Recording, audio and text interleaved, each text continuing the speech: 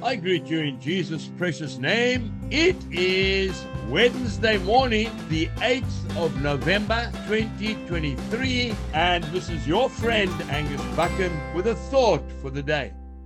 We start off in the book of Isaiah, chapter 2, and I'm reading verse 17. The loftiness of man shall be bowed down, and the haughtiness of men shall be brought low. The Lord alone will be exalted in that day. Very, very powerful words. We need to be careful how we stand, lest we fall. And then we go across to the book of John, the Gospel of John in the New Testament, chapter 13, and I'm reading verse 12. So when he had washed their feet, taken his garments, and sat down again, he said to them, Do you know what I have done to you? You call me teacher and Lord, and you say, Well, for so I am. If I then, your Lord and teacher, have washed your feet, you also ought to wash one another's feet. Wow. A band of feet washers. That's what we are.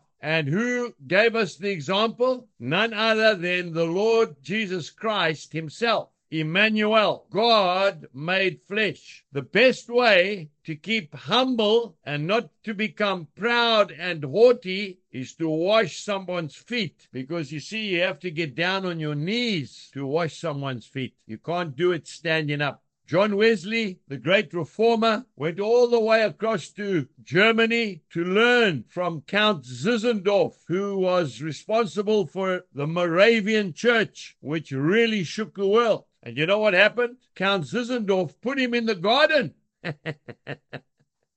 He had to look after the vegetables and the flowers. This man who had a master's degree in theology, on his knees, tending the garden. That's how he taught him. You know, I remember people telling me about the great evangelist who has been with Jesus now for a couple of years, Reinhard Bonke. He took Africa by storm. He preached to millions of people live. And they told me that after a meeting where he would be exhausted, having prayed for the sick for hours and preaching the gospel, they would be looking for him, and he'd be in a caravan with his team, his crew, and what would he be doing? Well, he had the apron on, didn't he? And he was cooking supper for them at midnight. That is a mark of humility. That is the mark of a great man of God. My dear old father, I'll never forget it. When I went to Bonny, Scotland, they told me that he came over a few years before, and he had done very well in Africa. He had succeeded. He became manager of an engineering company, that blacksmith, and he had his suit on, and he was coming to visit some relatives on a small croft, a small farm. As he walked through the front gate, he saw that they had been cutting oats. The oats were lying in the field. He took his suit jacket off, put it on a post. He was a very strong man, my dad, and he started stooking the oats up for drying. They were amazed at his humility. Today, keep yourself humble, and God